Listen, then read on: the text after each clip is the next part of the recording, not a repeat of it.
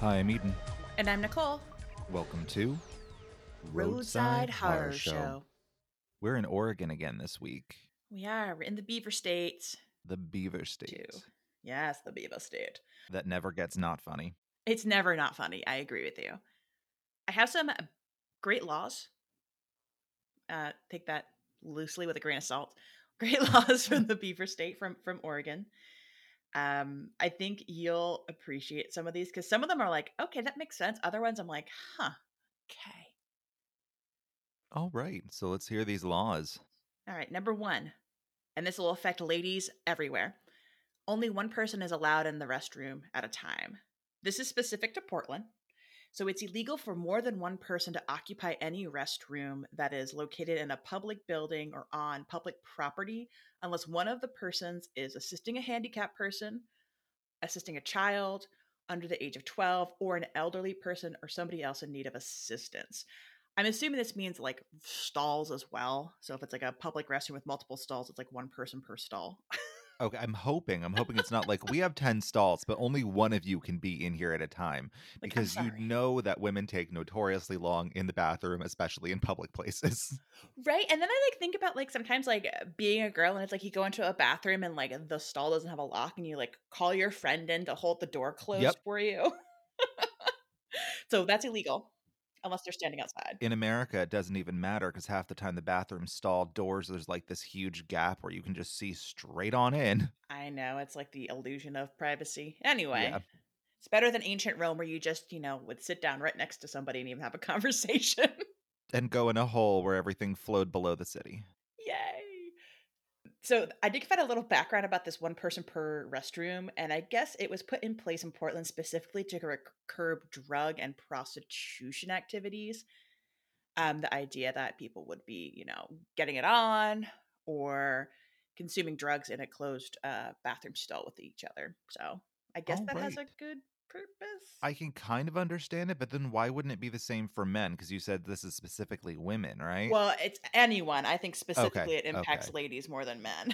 Yeah, because they like to take their friends to the bathroom with them. Right, right. I mean, you can go shy guy all you want, Eden, but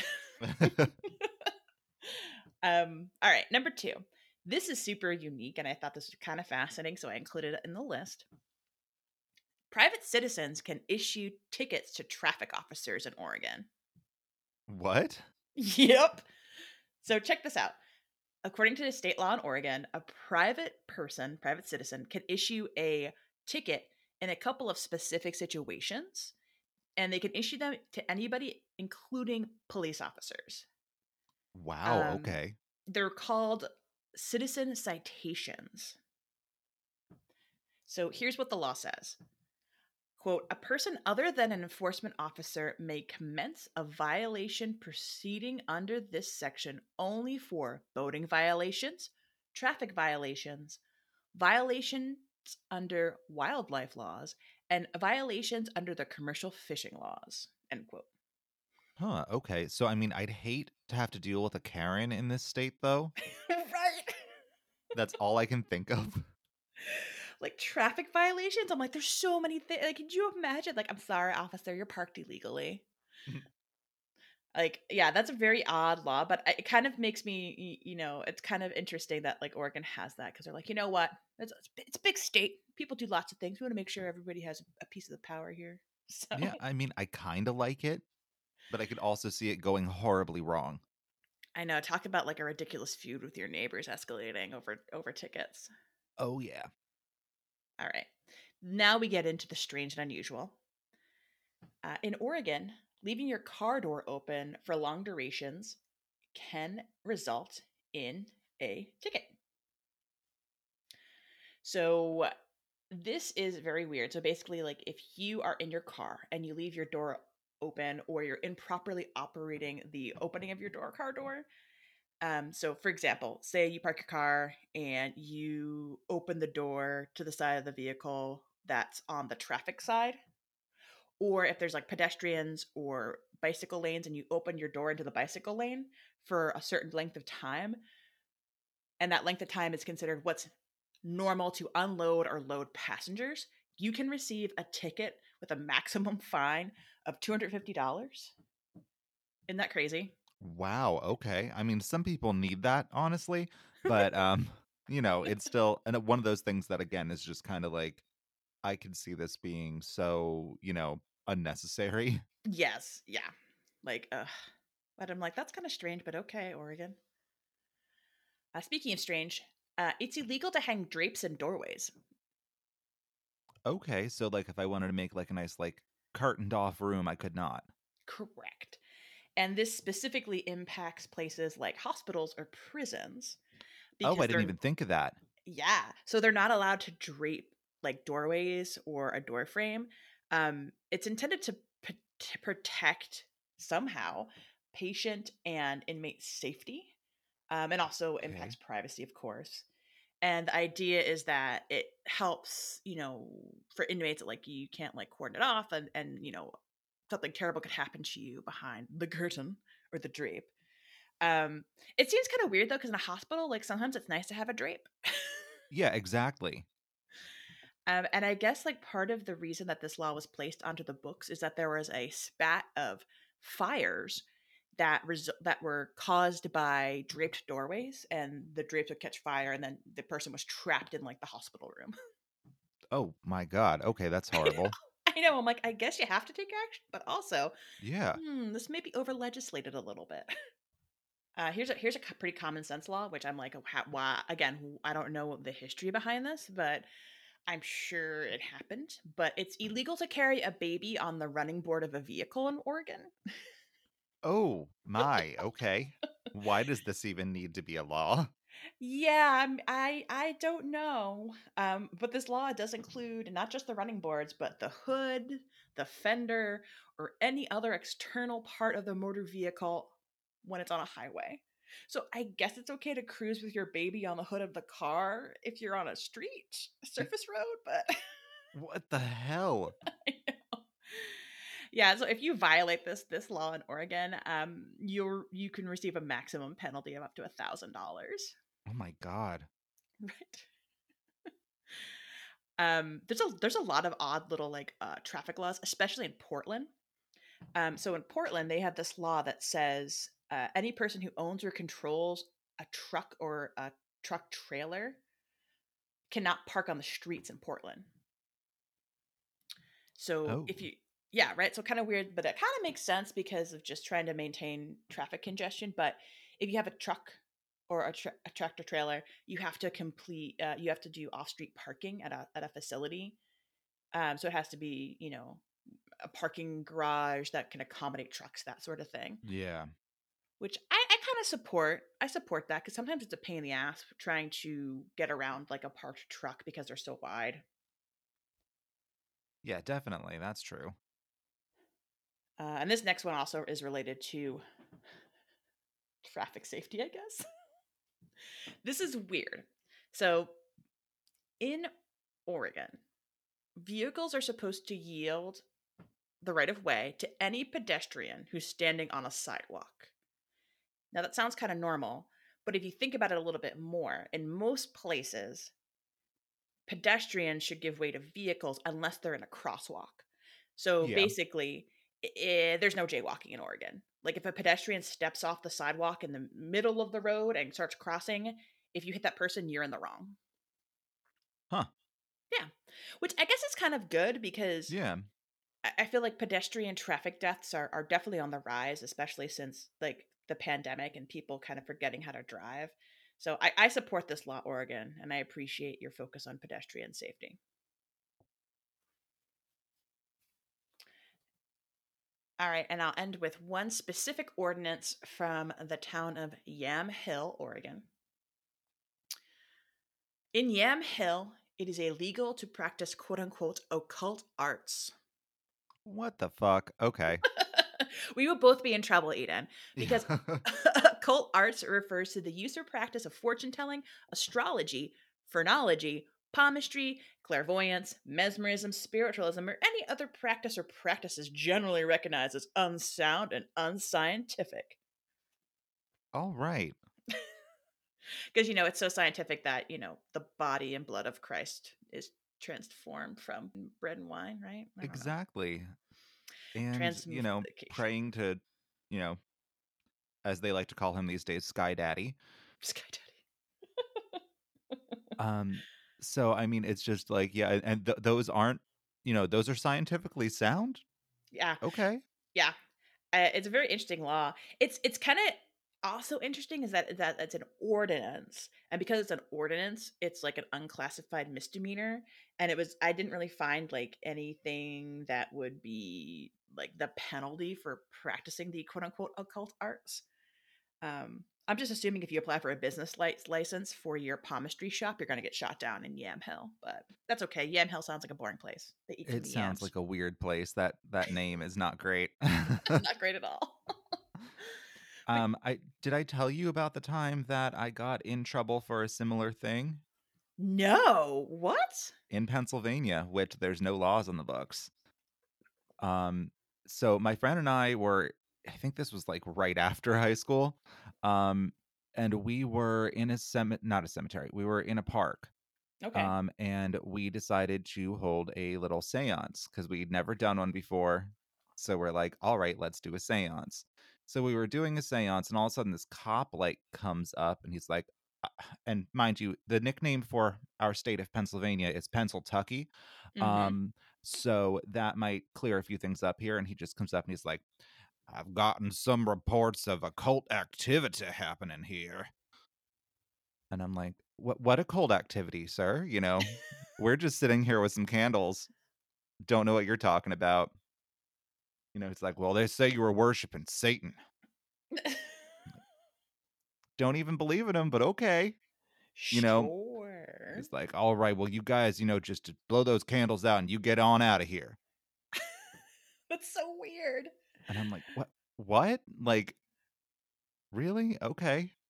Yeah, I feel that that was just like that's so weird. I feel yeah, I don't know about that. Yeah, Definitely I not mean, illegal. I think it was more like teenagers loitering in the park. I swear if I knew more about the law back then, I'd be like, my religious freedoms are being violated. Oh man. And, then they probably would have been like, all right, do whatever you want. Okay, bye. Right, right. You're like, don't test me. Well, Eden, I'm sorry that that happened to you, but I'm glad it was just a bit of ridiculous. Like, move along here, sirs. So, Exactly. Yeah. I mean, it was nutty. I'm kind of glad it happened just for the story. fair enough. All right. Well, if you're ready, I can dive into my true crime story. I would love to hear about some delicious, delicious, horrible, brutal murder. Great. I'm proud to serve then. All right. So today we're heading to the city of Bend, Oregon. Bend is the largest city in Central Oregon, and it's the seat of Deschutes County. It's one of the few cities in Oregon that I've heard of because I've never been to Oregon. Right? I feel like Bend is one of those unusually named cities that when you hear it, it kind of like sticks out in your brain. Also, Yeah. too, like South Bend is like another like common name that you hear a lot. And I was like, is South Bend in Bend? But no, it's not. So Bend is located on the eastern edge of the Cascade Range along the Deschutes River. Surprise, surprise, the county is called Deschutes. And this is where the Cascade Range kind of transitions, and it has these beautiful ponderosa pine forests that surround Bend, but the area is still considered high desert because of the altitude. So it's kind of dry, and a lot of the plant life that flourishes there are things like junipers and like sagebrush. Okay. Originally, it was a crossing point on the Deschutes River, and it was called Farewell Bend in the 1800s. The area was settled in the early 1900s to support the logging industry that popped up. The location on the Deschutes River really made Bend the ideal location because it had water to help power the sawmills and it was so close to very rich forests. Plus, once you cut down the trees and milled them, you could very easily use the river to transport those milled goods. The city was incorporated in 1905 with a whopping 300 residents. Ooh, big, big town. Big town. And there was a controversy over the name for the new city because the community had been referred to different things throughout the years. Sometimes it was called Deschutes, other times it was called Stotts after one of the more prominent local early settlers. And it also was known as Farewell Bend because that's what that bend in the river had been known for a long time. Hmm. So the residents held a vote, and the name of Farewell Bend won out. So, why do we call the city Bend and not Farewell Bend today? Well, this is the fun fact I have for today's one of the fun facts I have for today's episode. Officials in the post office department in Washington D.C. decided that Farewell Bend was just too darn long, so they only approved the shortened name of Bend instead. Yay, bureaucracy! Hooray. I mean, it makes it easier, I guess, It does, and it's catchier. Those bureaucrats knew what they were doing. for once. Today, Bend is home to about 999,000 people, and it covers roughly 35 square miles. While logging drove most of its early economy, Bend's top industry now is tourism. This is due to its beautiful location, which has easy access to outdoor recreation like mountain biking, fishing, hiking, camping, rock climbing, of course, whitewater rafting under the chutes. In the wintertime, there's things like skiing. There's a lot of golf courses around Bend, and because of its altitude, it's ideal for paragliding as well. Bend also has a burgeoning art scene, and it's supported by tons of public art displays, which is awesome, art galleries, and other things such as the Bend Film Festival and the Summer Festival, which is the largest art showcase in Central Oregon, where they basically have independent artists and craftspeople come in and display their wares. And they also do fun things like concerts and exhibitions of various art forms. That's fun. Okay. And there are three more big notable items about Bend, Oregon, before I get into my story that I'd love to share with you. Number one, Bend gets many visitors who have a hankering for 1990s nostalgia. When they arrive in town, they head to the last Blockbuster video store in the world. Oh, wow. Okay, you know what? I think I knew about this Blockbuster store. Yeah, it was the focus of a documentary a few years back, but Yes. yeah, so that might be why it's kind of tickling that little part of your brain that's vaguely remembering it. So it's located at the intersection of Route 20 and Revere Avenue.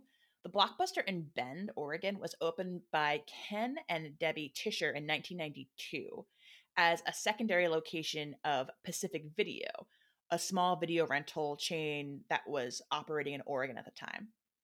In 2000, the Tischers converted over to a Blockbuster franchise store. When Blockbuster LLC closed all of their corporate owned stores, which happened in early 2014, it left the Bend location as one of the 50 remaining franchise stores. In July 2018, it became the last remaining Blockbuster in the United States, and in March 2019, the last in the world. Its notableness as the last operating Blockbuster has made a pretty popular tourist destination, and the store still stocks new titles. They have around 1,200 titles, and they estimate that there's about 4,000 people who regularly rent movies at the location. Wow. Okay, so I'm gonna have to make like the, 4.5 day drive to go rent a movie.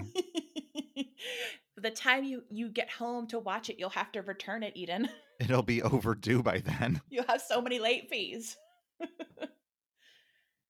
The store has some really cool pieces of film memorabilia that actually belong to actor Russell Crowe.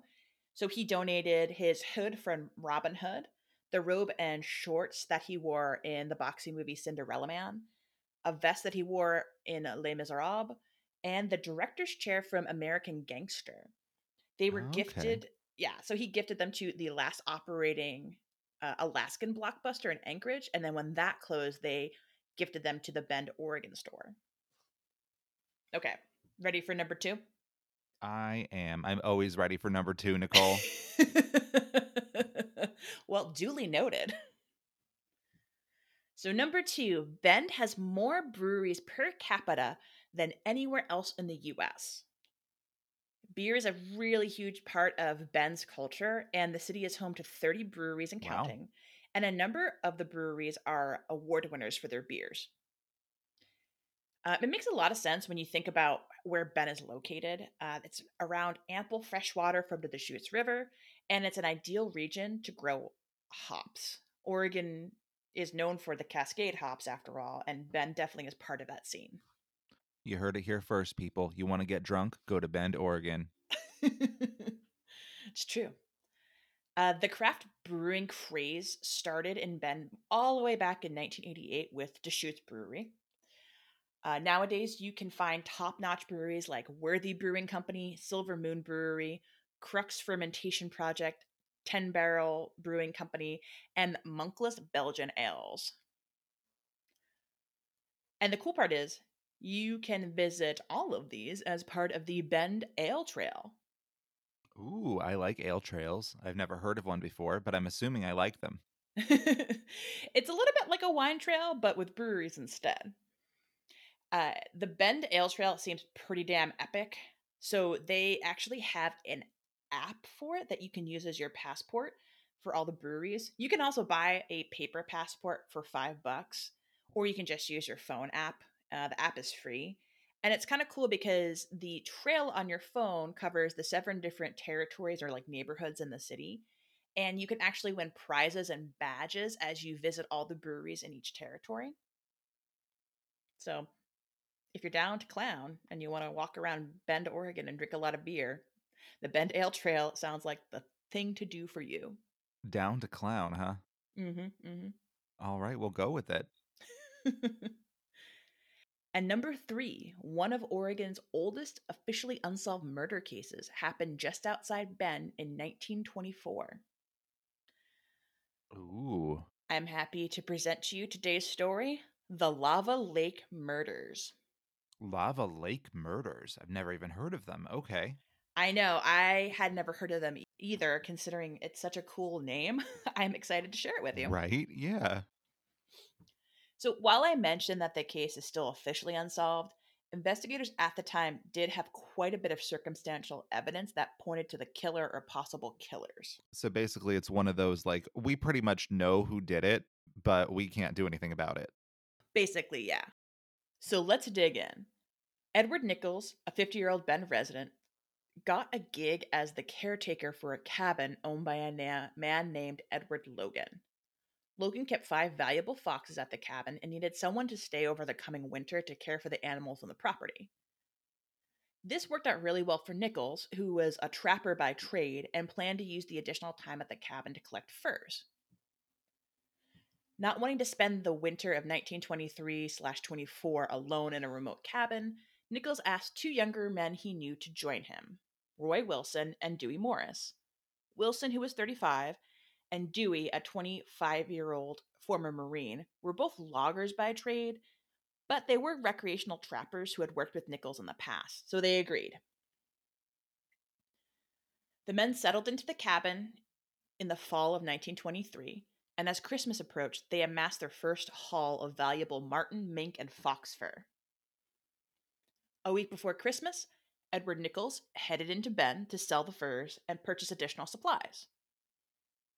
By all witness accounts, Nichols was in a jovial mood and said that the trapping was going really well this winter. After Christmas, Alan Wilcoxon, a local resort owner, was traveling by snowshoe from his home in Fall River to his resort at Elk Lake. On January 15th, 1924, he stopped at the cabin to visit the 3 men and spent the evening there. According to Wilcoxon, Nichols, Wilson, and Morris were in good spirits and had been very successful in their trapping. On the morning of January 16th, he departed to continue the journey to Elk Lake. This was the last time anyone would see the 3 men alive again. That's ominous. It is. As spring approached, Dewey Morris's brother, Innes, started to worry. He hadn't heard from his brother since Christmas, and he noticed that the mink traps in the area of the cabin hadn't been emptied or maintained. Innes contacted Pearl Linz, the superintendent of a fish hatchery near the cabin, to see if he had any contact with the men. Linz confirmed that he hadn't seen the men and had also noticed that none of their traps had been maintained. As the snow melted in April of 1924, Linz and Innes headed out as a search party to the cabin. At the cabin, they discovered that the table was set for a meal, and they found pots on the stove filled with burned food. Whatever had happened suddenly and unexpectedly. Traps, food, Winter clothing, and rifles were all found in the cabin. However, there was no sign of a struggle at all. Outside, the search party discovered that the sled the men used to transport their goods and their equipment was missing. Knowing that Hmm. Nichols was taking care of the cabin and Edward Logan's foxes, the search party headed around to the fox pen behind the cabin. All five of the valuable foxes were missing, and a claw hammer stained with blood was all that was found in the pen. Innes and Lenz immediately alerted the Deschutes County Sheriff, Clarence Adams, who came out to the cabin to investigate. As long as it's not Clarence Thomas. As a former game warden, Adams was familiar with the area where the cabin was located, so he was able to create a good search pattern, and they quickly found, with their expanded search party, the men's sled half buried in the snow at Lava Lake.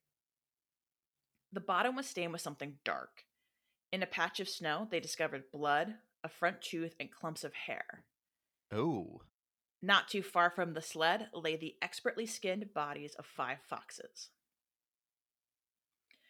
Hmm. Then, Sheriff Adams noticed that a hole had been cut into the frozen lake and then refrozen. However, there was little they could do in the freezing temperatures that April, and the search was called off until the lake was thawed.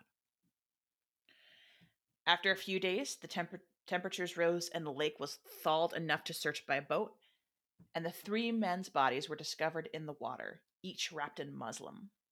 Oh, wow. Claude McCauley, a freelance writer, described the horrific scene as the bodies were unwrapped from the water-logged muslin. Quote, Ed Nichols still had his glasses on, the ones he used for reading. A shotgun, fired at close range, had carried away the lower part of his jaw and part of his chest. A watch in his coat pocket had stopped at 10 minutes after 9. Roy Wilson's right shoulder had almost completely been shot away by the charge of a shot. There was a bullet behind his right ear. Dewey Morris had been wounded in the left elbow by a charge of a shot, and a hole a little larger than a silver dollar had been crushed through his skull at the back of his right ear. End quote. Autopsies revealed that the men all died of gunshot wounds as well as blunt force trauma, likely from a hammer. Someone really didn't like them. Yes, someone was very angry with them. Wilson had been shot in the right shoulder and the back of the head, while Nichols' jawbone had been shattered by a shotgun blast. He also had a bullet hole, likely from a revolver, in his head. Morris had been shot in the left forearm and also had a skull fracture, presumably from a hammer. It seemed like the killer definitely wanted to make sure that all 3 men were dead. Yeah, I mean, multiple, ways of going about it seems they really wanted to get the job done. They did indeed. It was estimated that the murders occurred in early January of 1924. Now, since the weather that long winter had erased a lot of the physical evidence that could connect the murders to a killer, the sheriff's office really started looking at possible suspects among who was in the area at the time. So they focused on other trappers in the area of Lava Lake, as well as questioning the victims' friends and families to see if anybody would want to hurt them. Now, due to the remote location of the cabin and the expertly skinned foxes, they believed that the murderer was likely very familiar with the area and possibly a skilled woodsman or trapper himself.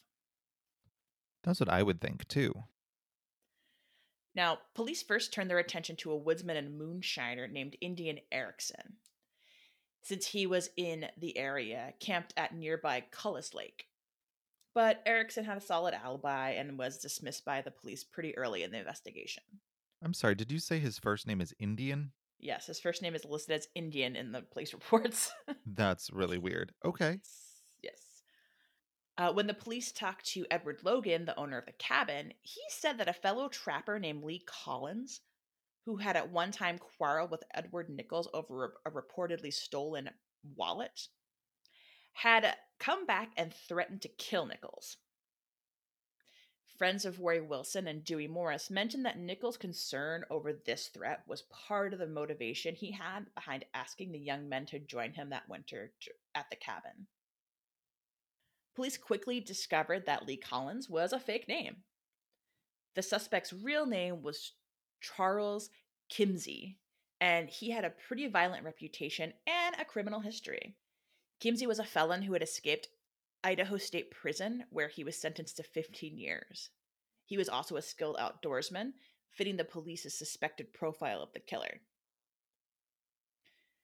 The police also interviewed a local furrier in Portland who had purchased a sack of unique fox furs from two suspicious men shortly after the murders at Lava Lake. The furrier said that one man had been quiet and taciturn. The other, who was younger, was far more gregarious and friendly. The friendly one had chatted amicably about the trapping and the wilderness, Bend, and various other things, clearly trying to charm the furrier. The older other man looked a lot like Kimsey, but looking at the mugshot, the furrier couldn't be sure because the man he had seen dropped the furs off and then left and waited outside, saying and doing nothing to call attention to himself. which in itself kind of draws attention. Yep, yep. So the police began looking for Charles Kimsey, and they found that he had disappeared after being charged for another attempted murder. He had attempted to murder a stagecoach driver he had hired to drive him back to Idaho. Midway through the journey, Kimsey attacked the driver, tied him up, and then threw him into a well. Luckily, the driver had been able to work his way out of the restraints, climbed out of the well, and then went for help at a nearby home. He was able to identify Kimsey as his attacker, but Kimsey had already continued to flee town and completely disappeared. Having lost Kimsey's trail and having no other evidence to track down the other suspect, the chatty young man from the Portland Furrier story, the police were at an impasse and the case went cold. Now, on February 17th, 1933, 9 years after the murder, Kimsey was spotted in Kalispell, Montana, and apprehended by police. He was returned to Oregon for questioning in the murders. When the sheriff questioned him, he gave an alibi that he was actually in Colorado at the time of the murders, working on the Moffat Tunnel. He claimed to have never heard of the three men or know anything about their deaths. Unfortunately for Kimsey, he wasn't able to prove his alibi, but with only circumstantial evidence linking him to the murders, the authorities were not able to press charges. But they still had that stagecoach driver. So the sheriff's office filed charges again, and Kimsey was brought to trial for the attempted murder of the stagecoach driver. He was convicted and sent to the Oregon State Penitentiary and given a life sentence. And let me guess, he escaped again. He didn't, Oh. but he did appeal his sentence about, I think I want to say maybe like a decade or so into it, saying that the life sentence for attempted murder was over sentencing and that he was being penalized for these Lava Lake murders that he was never officially charged for. And the appellate court agreed with him and he was released. No. After that, he moved to Montana and apparently led a pretty crime-free life that we know about. But the interesting thing in this case is the other suspect, to me at least. It seems, and tell me, Eden, if you agree with this, it seems like because the cabin was undisturbed, almost like his accomplice may have lured the other men outside the cabin where Kimsey attacked them and murdered them. That's a good theory. So this is where it gets crazy, right? There's this crime author named Melanie Tupper, and she focuses a lot on just the criminal history of Central Oregon. And she wrote a 2013 book called The Trapper Murders about the Lava Lake murders. And she thinks that she may have identified a reasonable suspect that could have been Kimsey's accomplice. Tupper believes that a man named Ray Van Buren Jackson was Kimsey's partner in the murders. Now, Ray V.B. Jackson was known as Oregon's Angel of Death. Oh, shit. Okay. Think Jessica Fletcher here. He basically was a witness to a lot of different murders and could have possibly been involved with at least 6 of them. Damn that Jessica Fletcher. So Tupper actually has a whole book about Jackson, and she has gone through the police records tracing Jackson's appearance and witness testimony from like murders that happened in 1914 all the way through 1938, where he in 1938 he killed himself. But she found all of these things where this dude Ray Jackson like pops up. Sometimes he's called Professor Ray Jackson because he was uh, a schoolhouse teacher, and he lends his expert witness testimony to a lot of these oddly similar homicides. So basically, someone would get murdered. Jackson would be like, I kind of know some things that happened because I was adjacent to this murder. And then he would share his information with police. And in some of the murders, he was considered a suspect before being dismissed. Even more oddly about Jackson is that none of the murders that he was involved with, or sorry, I'm sorry, even more oddly, none of the murder cases that he was involved with, so that he acted as a witness in, were ever really solved. So it's Hmm. kind of suspicious. And he was, by all accounts, younger than Kimsey and very gregarious. The way that Tupper kind of portrays him, he strikes me a little bit as like a sociopath. I could see that. Okay. Unfortunately, Tupper was not able to uncover any solid evidence that Jackson was involved in the Lava Lake murders, but she did determine that he was acquainted with Kimsey when he was in the area of Bend.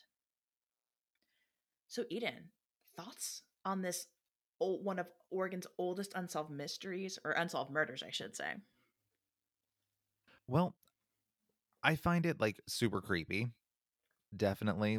I mean, the killers were definitely pretty smart with the way that they did everything, with, cutting that hole in the ice and then just being like, here, the bodies are going to be here. Because even though they had, the cops had figured that out and were, going to look there, they couldn't until, much later when everything thawed.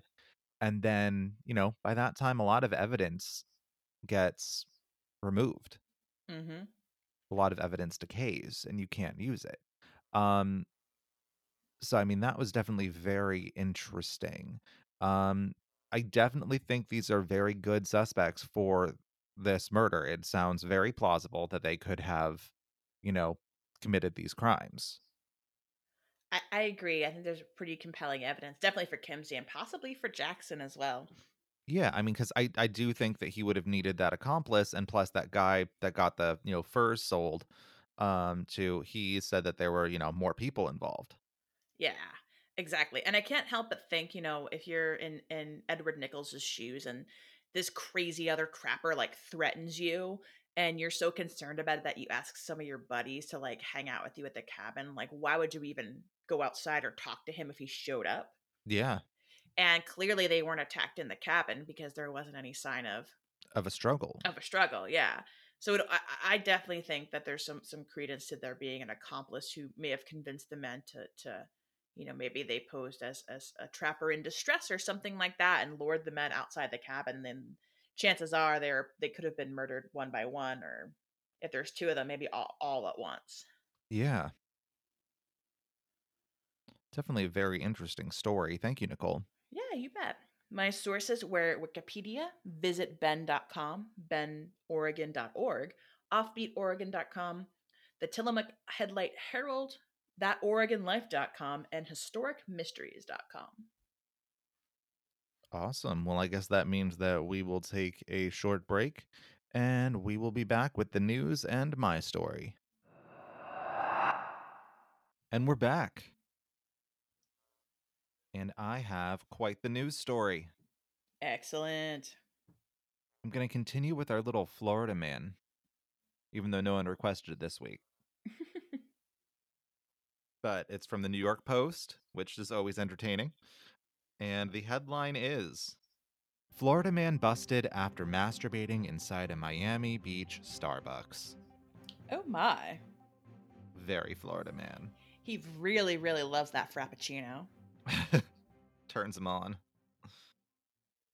A self proclaimed homeless male model was arrested for masturbating in front of people in a Starbucks in Miami Beach on Friday, according to reports. First of all, there's a lot to unpack within that first little sentence, There is quite a lot to unpack in that first little sentence, friend. but I guess we will find out what the hell's going on. Blake Rain, 27, was allegedly seen by several witnesses pleasuring himself at the Starbucks on Collins Avenue and 29th Street around 9:30 a.m. Friday. Ooh, he likes to, just wake and I'm trying to think of something that rhymes with wake that is a masturbation reference. I was gonna say, I'm like, what else do you do with morning wood? Witness Alyssa DeMaria said she was in the shop when she used her phone to record him. Okay, I read that completely wrong. And I thought he was like, "Can I borrow your phone? I'm going to record myself jacking off." But no. She's just like in the shop waiting for her like iced coffee, and she's like, "What the fuck?" Yeah, so apparently she whips out her phone and starts recording him. It's probably on Pornhub if you guys want to check it out. Uh, Oh my. what are you fucking doing? Get the fuck out. It's disgusting, she yells at him in the video obtained by Local 10 News. Rain, wearing a white shirt, underpants, and white socks, clearly unbothered, does the gross deed in front of an American flag in the coffee shop Oh while my looking god. around at patrons. So he's just like jacking off in front of American flag, just like eyeing up everybody. It's just So like, gross. oh yeah, pledging allegiance turns me on. Oh god. Di Maria said he did it for about 10 minutes before officers finally arrived. At that point, Rain took off running, according to the arrest report. Rain allegedly refused to comply with cops' orders, and they shot him with a dart firing stun gun. Whoops. That's when he got to yanking again, this time pulling the darts out of his body and running off again. Oh. I thought he was like, oh, I love electricity. I know. I was like, oh, like that's this guy needs to stop. But I get it. That was good on that It was reporter's part. very clever. Very Mhm, clever mhm. wording. I see what you did there. In the bizarre chase, police shot Rain roughly 8 times before he was finally subdued. Police used closed fist distraction blows and kicked him in the lower back area as well, according to the arrest report. Wait, One of say that again. Closed fist distraction blows. yeah, I have no idea. They hit him is basically what it sounds like. Okay, continue on. One of the officers was injured and he fell during the foot chase. One of the officers was injured after he fell during the foot chase. Miami fire rescue personnel took Rain to Mount Sinai Medical Center. He is charged with lewd and lascivious behavior, disorderly conduct in an establishment, and resisting an officer without violence. His bond has been set to $700. Records show Rain was at the Turner Guilford Night Correctional Center on Sunday, Local 10 reported. My goodness. I don't really think they should have beat the shit out of him to the point where he's in the hospital now. Yeah, but he was also like crazy resisting and trying to get away, and like I don't know. He would have probably just True. gone down the street to the next Starbucks and just jacked off there. Exactly. I mean, I know I get a little turned on by coffee too, so I don't necessarily blame this man. But Oh my goodness, Florida. Florida, gotta love it. I mean, sure. I guess we have to. We're kind of forced to. We are kind of forced to. It is, America's dong, and we just gotta accept that. Oh, Florida. All right, so I have a story for you guys this week. It is a little shorter than my usual stories, but since last time's episode was like a million times longer, I think we're good. I think it's going to even out. Okay. So, my story for this week takes place in Eugene, Oregon. It is in Lane County and was named after Eugene Skinner, who was an early settler in the area. It has a total population of 176,654 people and an area of 44.21 square miles. So already it's vastly different from my story from last time. For sure. Yet again, because this is what I choose all the time, it is the county seat of Lane County and the second largest city in the state, Portland being the largest. Famous people from Eugene are, and here you go, you're going to love this, Nicole. Okay. Rose McGowan, Ooh. Frank Black from the Pixies, Steve Perry of Cherry Poppin' Daddies, not Journey, Okay. Courtney Love, Tracy Bonham, Oh my god. and Corinne Tucker of Sleater-Kinney.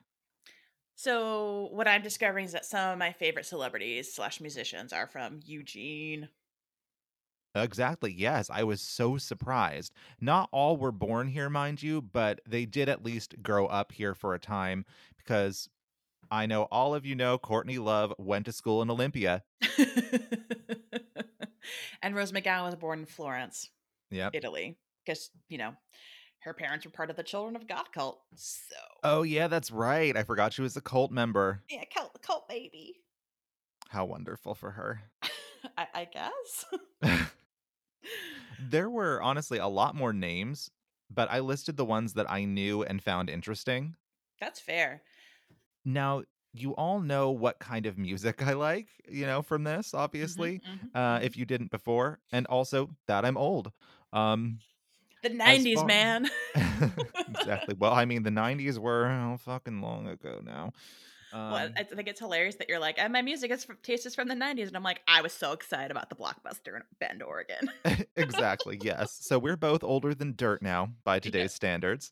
Um, as far as things to do in Eugene, you can get some exercise in its natural beauty by hiking or biking. There's also a lot of water here, so you can boat or kayak or canoe.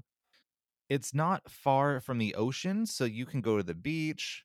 There's lots of parks, tons of museums and artsy stuff. Pretty much anything you can imagine they would have in a city this size. And Corinne Tucker says it's a hippie town, Okay. so that also sounds fun. Yeah, I'm kind of picturing like a city version of the town from the Goonies. I could see that a little bit, yeah. What's more fun, though, is the haunted cemetery I have for you this week, Ooh. the Eugene Masonic Cemetery. Masonic. Hmm. All right, I'm into this. The Eugene Masonic Cemetery is the oldest cemetery in the city, being incorporated as a burial site the same year Oregon became a state. Hmm. The man the town is named after, whom I mentioned in my intro, Eugene Skinner, is buried here, and it also houses the remains of several other prominent people from the town, such as John Whitaker, who was the first governor of Oregon. The interesting thing here is that it doesn't seem like you have to be a Mason to be buried here, which is pretty cool.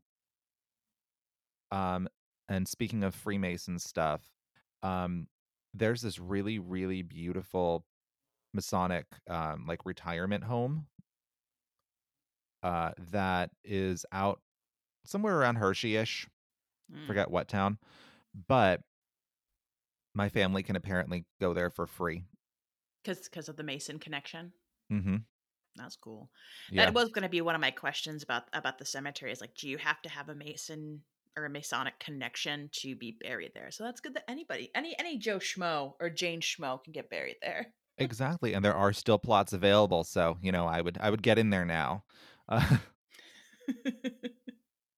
although there are a lot of Douglas firs there today, initially when the cemetery was built, it was just a bunch of grass with no trees at all. So just a grassy knoll, like the one Kennedy was probably shot from, if you believe in conspiracy theories. Mm. Perfect place for a cemetery. Memorial Park. I mean cemetery. Exactly.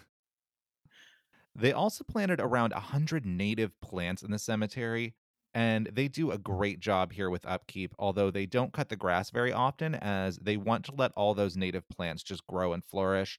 And there are also ground nesting birds here that they don't want to disturb. Wow, that's kind of awesome. Yeah, It is a hippie city though, so that makes sense. exactly.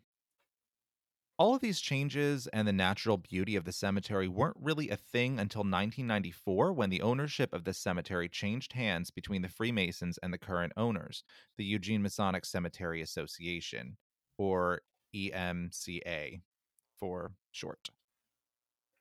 Before the change, the cemetery proved to be too much for the Masons and it was overgrown. There were lots of weeds and blackberries taking over, and it also had a major problem with vandalism.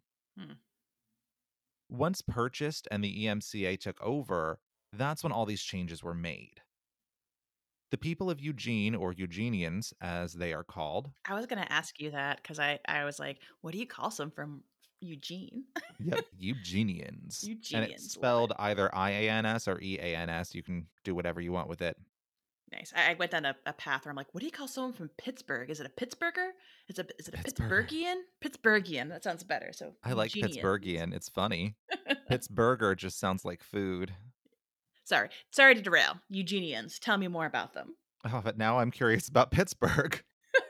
Pittsburgh Indians. So yes, so the people of Eugene, they're called Eugenians. They really love this place now and are my kind of people because when I say I love to hang out in cemeteries, people look at me like I'm crazy. So the people in this town probably wouldn't think so though, as people like hanging out here and they say it's peaceful and beautiful. Do you also like hanging out in cemeteries, Nicole? It depends on the cemetery, frankly, because I mean, I think I told you before, I grew up and our immediate neighbors were cemeteries, so one on either side of the street. Um, Gotcha. and they had different designs. One was a very modern cemetery, and that was not so much fun to hang out in because it was just rows of graves, and that's a little depressing. That's But boring. Yeah. yes, but the other one was an older Mennonite cemetery that was really designed as like a memorial park where you would go and, picnic and spend time with your deceased relatives. And I love that aesthetic of cemetery design. So I think if you can find a nice memorial style park, then yeah, go for it. It's very peaceful and beautiful, and it's lovely.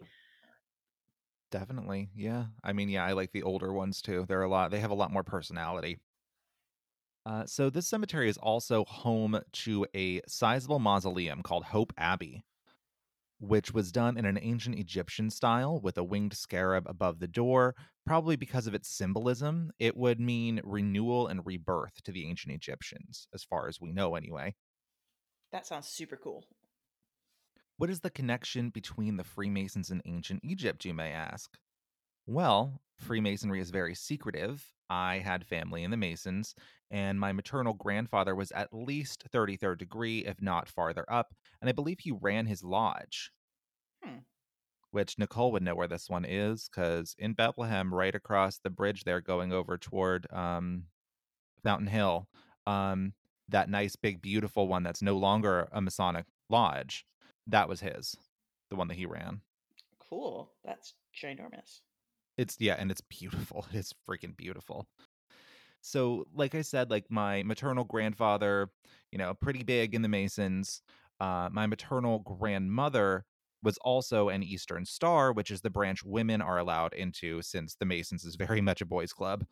But they do have the Eastern Stars, which is, male or female. As far as we can tell, it has something to do with Egyptian mystery schools, which Freemasonry has connection to as more of a modern day mystery school, dealing with the concealed or hidden parts of God and the parts of God that are within all of us. Ooh, esoteric knowledge. Hmm. My mom said that she would ask her relatives, her parents and other relatives that were in it all the time about Freemasonry, and they would never tell her anything because they're not allowed to. It's Um, like, if you want to find out, honey, you just got to come down to the lodge and sign up. and see, that's my thing. Like, I'm tempted because I'm very interested to find out more, but I don't want to sign up for something when I don't even know what it's about. So yeah, that's my issue there. Um, yeah. So I guess it'll have to remain a mystery, but there could be a link to Aleister Crowley, honestly, in there somewhere. Since although a belief in any god can get you into Freemasonry, one thing that I had researched was when they ask you to like pledge your faith to on like one of your holy books, one of the holy books offered to pledge to is the Book of Law, which was written by Aleister Crowley. Interesting. Yeah. So I own the book myself, but I have not read it yet. And Aleister Crowley is kind of a creepy, pervy douche. Um, but on a trip to Egypt with his wife, he said that they were contacted by like an Egyptian deity or something along those lines. And that inspired the Book of Law and a lot of his practices, which guess what? Mostly related to sex and masturbation. Like that guy in Florida. No. Exactly, yes, he was just worshiping. That's what he was doing, and according to our religious freedom rights, you should be able to worship in a Starbucks if you want to. So I could go on with the connections between the Masons and Egypt, but it would fill an entire episode, I think. I do invite you guys to do your own research on the subject, though, if you want to know more, because it is pretty cool. And once again, mind you, these are only the parts that are made public. So we don't know like everything that goes on in Freemasonry. Getting back to the mausoleum, it houses a lot of notable people from the area and is sometimes open to the public for events like lectures. I tried to find pictures of what it looks like inside, but I could not, unfortunately. And it sounds weird to have events in a mausoleum, but I'm down. Yeah, I did a quick Google of Hope Abbey, and I only found the external pictures. I mean, it looks super dope on the outside for sure. And I know the inside has marble. But yeah, it's like no cameras, no cameras. Yeah, which sucks because I want to see what it looks like. I guess we'll have to go there. They also have live music here from time to time as well. Ooh. And apparently the acoustics with all the marble is really good. So it became protected by the National Register of Historic Places in 1980. Now, even with how peaceful people say it is here, it should come as little surprise to anyone who knows anything about Freemasonry that this place has some intense spiritual energy, and people have seen and felt things here. Most people who go here at night feel like they're being watched, but it isn't really in a bad way. They say it's more protective of an energy, which is It cool. and is that like in the cemetery or just the Hope Mausoleum, or is it like everywhere in the cemetery? I believe this was referring to the cemetery itself. Gotcha. So, apparitions can be seen walking on the trails, and one person reported the smell of perfume coming from no source that they could find. Hmm. We see that a lot with the perfume, I've noticed. Yeah. I looked at a few supposed ghost pictures from here, but I failed to see any ghosts in them, although commenters were saying, wow, that's the clearest picture of a ghost I've ever seen. I Uh, love that. where did they see it? People said they also captured EVP, but I heard nothing because I rarely hear anything in EVP. Mhm. Mhm. Um, Cold spots and weird lights have been seen. There is one photo that I zoomed in on and I did see something that looked super creepy, which I will send to you now, and you can tell us what you think, Nicole. Okay. So, first, I'm going to show, I zoomed in on it for you, so don't bother zooming. I'm going to show you the picture before I zoomed in. So, just take a look at that, don't zoom, and see if you see anything. Okay, so it's a bunch of the native high grasses, some trees. Looks like there's a person wearing a white shirt and black top off to the right, kind of looking. I mean, I there's it's hard to see anything really. It's like there's the upfront foliage is kind of obscuring the tree. Oh my god. What, did you see it now?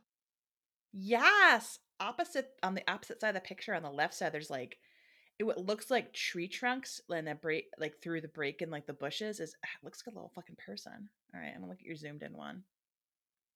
Yes, that's fucking creepy. Yep. So now I'm going to have to go over like the other pictures that I saw that I didn't see anything in and just zoom in everywhere. I will say though, I don't know. It's hard to tell from an internet picture, but like if I, devil's advocate here, was going to drop a creepy little thing into a photo, that's exactly where I would drop it. I can see what you're saying, definitely. But it's scary looking, whatever the hell Yeah, that it's is. super scary looking. It's like almost like a hooded figure or maybe a woman with long hair, but like there's definitely like horns or a creepy V smile. I don't not a fan either way. Exactly. Yes. I'd rather leave it alone. That woman should get back in her car. She doesn't need to visit. Exactly. She does not need to visit Nana's grave today. Exactly. So, yeah, besides that photo, people say that that there's a ghost of a woman here, but I did not actually find anything about her or what she does. I saw one link and then I was like, "Oh, I'll click on that next," and then it disappeared. So, I have no idea who the ghost of this woman is. If you guys know, please write to us, let us know. You will Um, not find out who that woman is. yeah, I guess so. So I want to leave you with a quote from a night security guard that worked there, and he says, "Occasionally, I'll be walking along daydreaming and see somebody standing in front of me or just off to the side, and God, I'll look again, and they're still there, and then I'll look again, and psst, gone." Ooh. That kind of stuff is pretty common for me. I'll go home and tell my wife, "Hey, you know who I saw up there last night?" Yeah. So he says that you just, see shit like that, and then eventually it just disappears right in front Mm, of you. okay. So, Nicole, your favorite. My absolute favorite. So, Next all says in ghost all, children. though the ghost children are worse, definitely. Laughing, crying does not matter. They are scary. There's no ghost children here that I've heard of, so we're Oh, good on good. that one. Good. Oh, so the only thing second to ghost children is fucking people disappearing. Yeah. So, all in all, this seems like a fun place to visit. And although it was tough to find specifics this week, I did find a lot of people saying that they've either seen or felt something here. So, it does seem like there's a pretty good chance that you'll encounter something. So, would you visit this cemetery, Nicole? Oh my gosh, 100% would.